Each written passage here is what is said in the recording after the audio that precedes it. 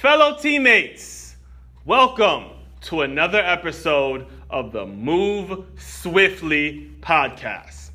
I am your host, Aswan Crookshank, the founder of Gym 44 Recruiting and author of Swiftly, Your Guide to Innovative Teamwork. Fellow teammates, never ever put limits on yourself. Never put a glass ceiling over your head. For those who don't know what a glass ceiling is, it's an imaginary thing that we put over our heads and we use as an excuse not to do the things that we need to be doing. Not to do the things that make us uncomfortable.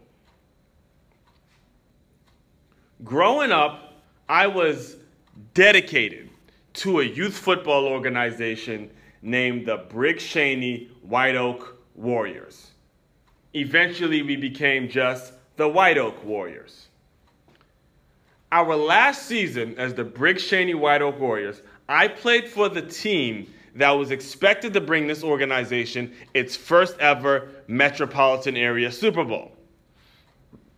We were the 85-pound team, coached by Bryant Davis. Coach Bryant, my man. And he delivered. He took us all the way to the Super Bowl that year. Now, the day of the game, because this was the playoffs, we as players had to weigh in before the game to make sure everyone was the correct weight. Now, back then, I was a really skinny kid, and there was absolutely zero concerns about me ever being too heavy and not being allowed to play in the game. Now, when I walked out the room that they weighed us in, I looked back and I saw two of my teammates who were a year older than me, Mike and Akeem, and I just saw them crying their eyes out. And immediately I knew it could only mean one thing: that they were too heavy and they weren't allowed to play in the game.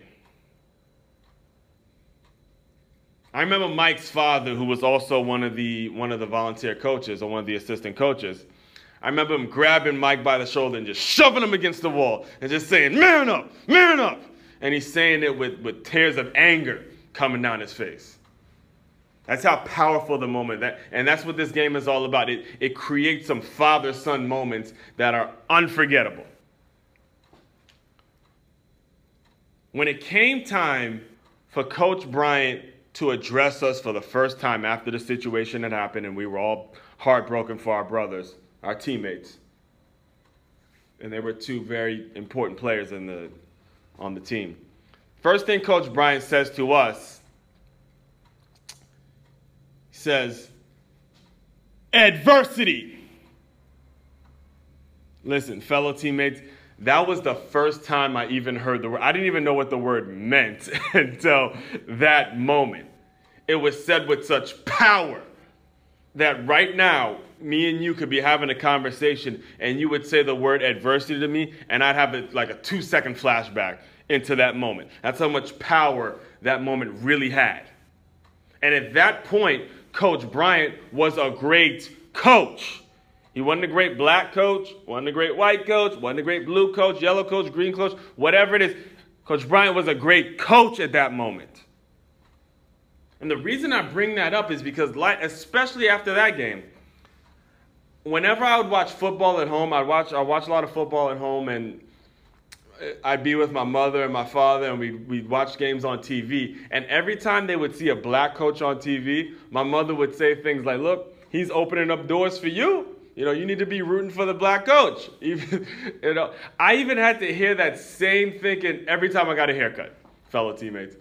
I had the same barber from second grade all the way until 27 when I decided to move to Florida, which is the only reason he's not still my barber. And he was Jamaican, my parents were from Trinidad, and it was the same kind of rhetoric. I just go for the black coach no matter what. And he never played the game. He was a spectator. So all the time I just go for the black coach, the black man, let me go. That's all I heard growing up. To the point where I chose I played for a school in New York named Stony Brook University. I played football there. And the reason I decided to go to that school was because the coach that was recruiting me was a black coach. And he was the only black coach that I spoke to throughout the entire recruiting process. Now, once I finished college and it became time for me to pick a career, my mother's intuition was right. I wanted to be a football coach coming out of college.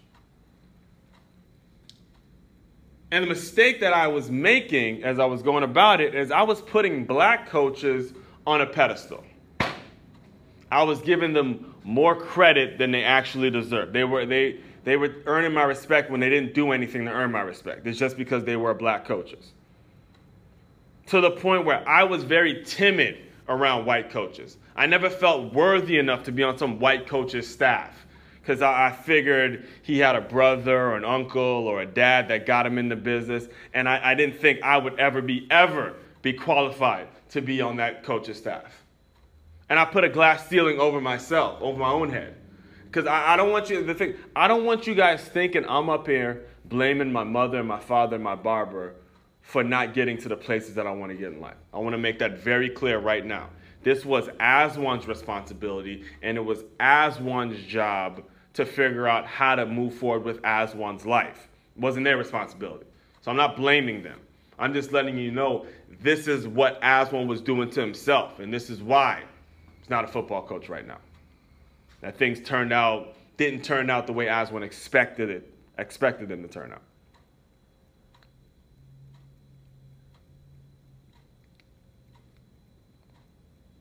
Please write this down, fellow teammates. Please write this down. Today's reader is tomorrow's leader.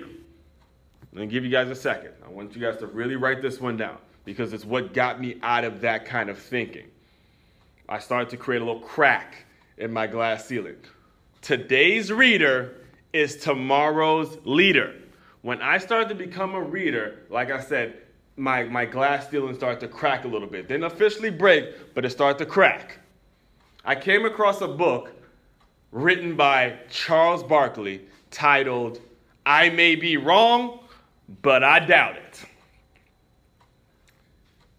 In this book, he tells a story about a black baby and a white baby. He says you take a black baby, you take a white baby, and you put them in a room together. They're just going to play around like absolutely nothing's wrong.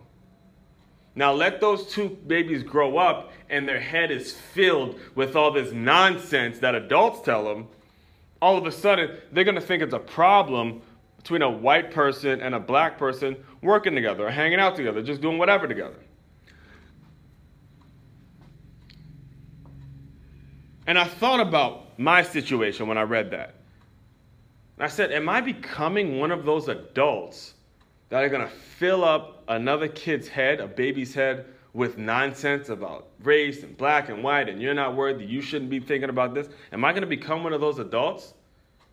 Am I going to become one of those bitter black men that didn't get to the places that he expected to be in life and is always blaming some white guy for why he's not where he wants to be? Well, I tried to get a job, but the white man holding me back.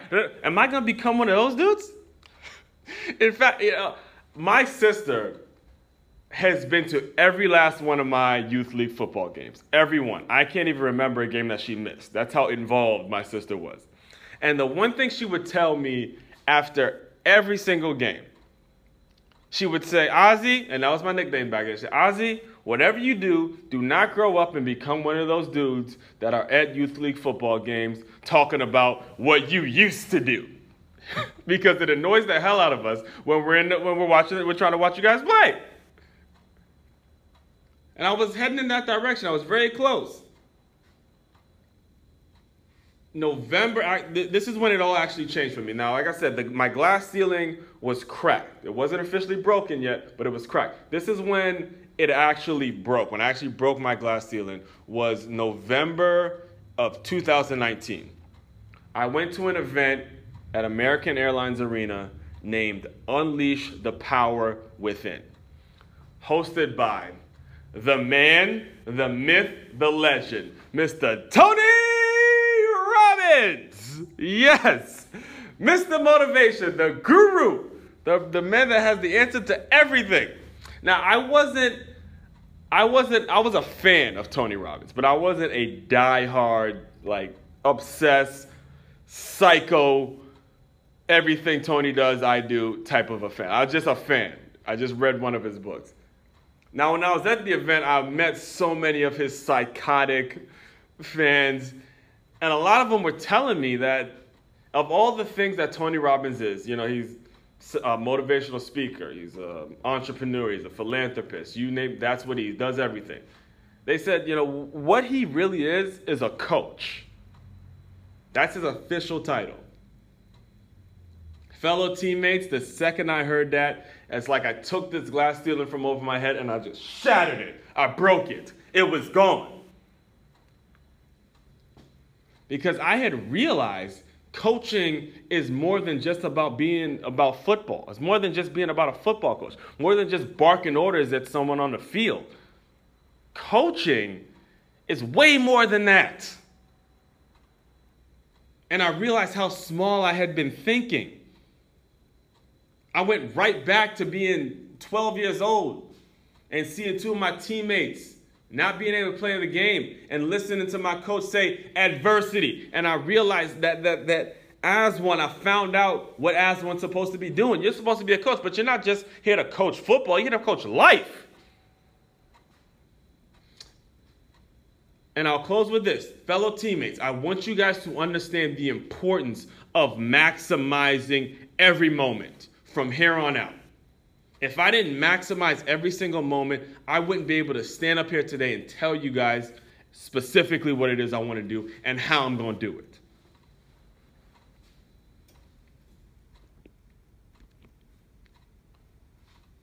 Write this down.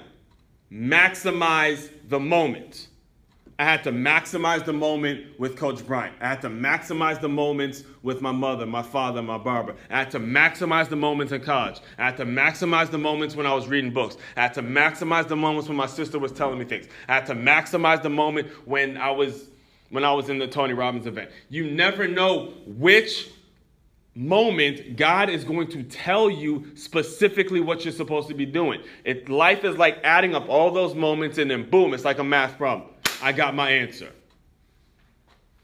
Fellow teammates, as usual, I love you and continue to move swiftly. We'll talk more soon. I may be wrong, but I doubt it.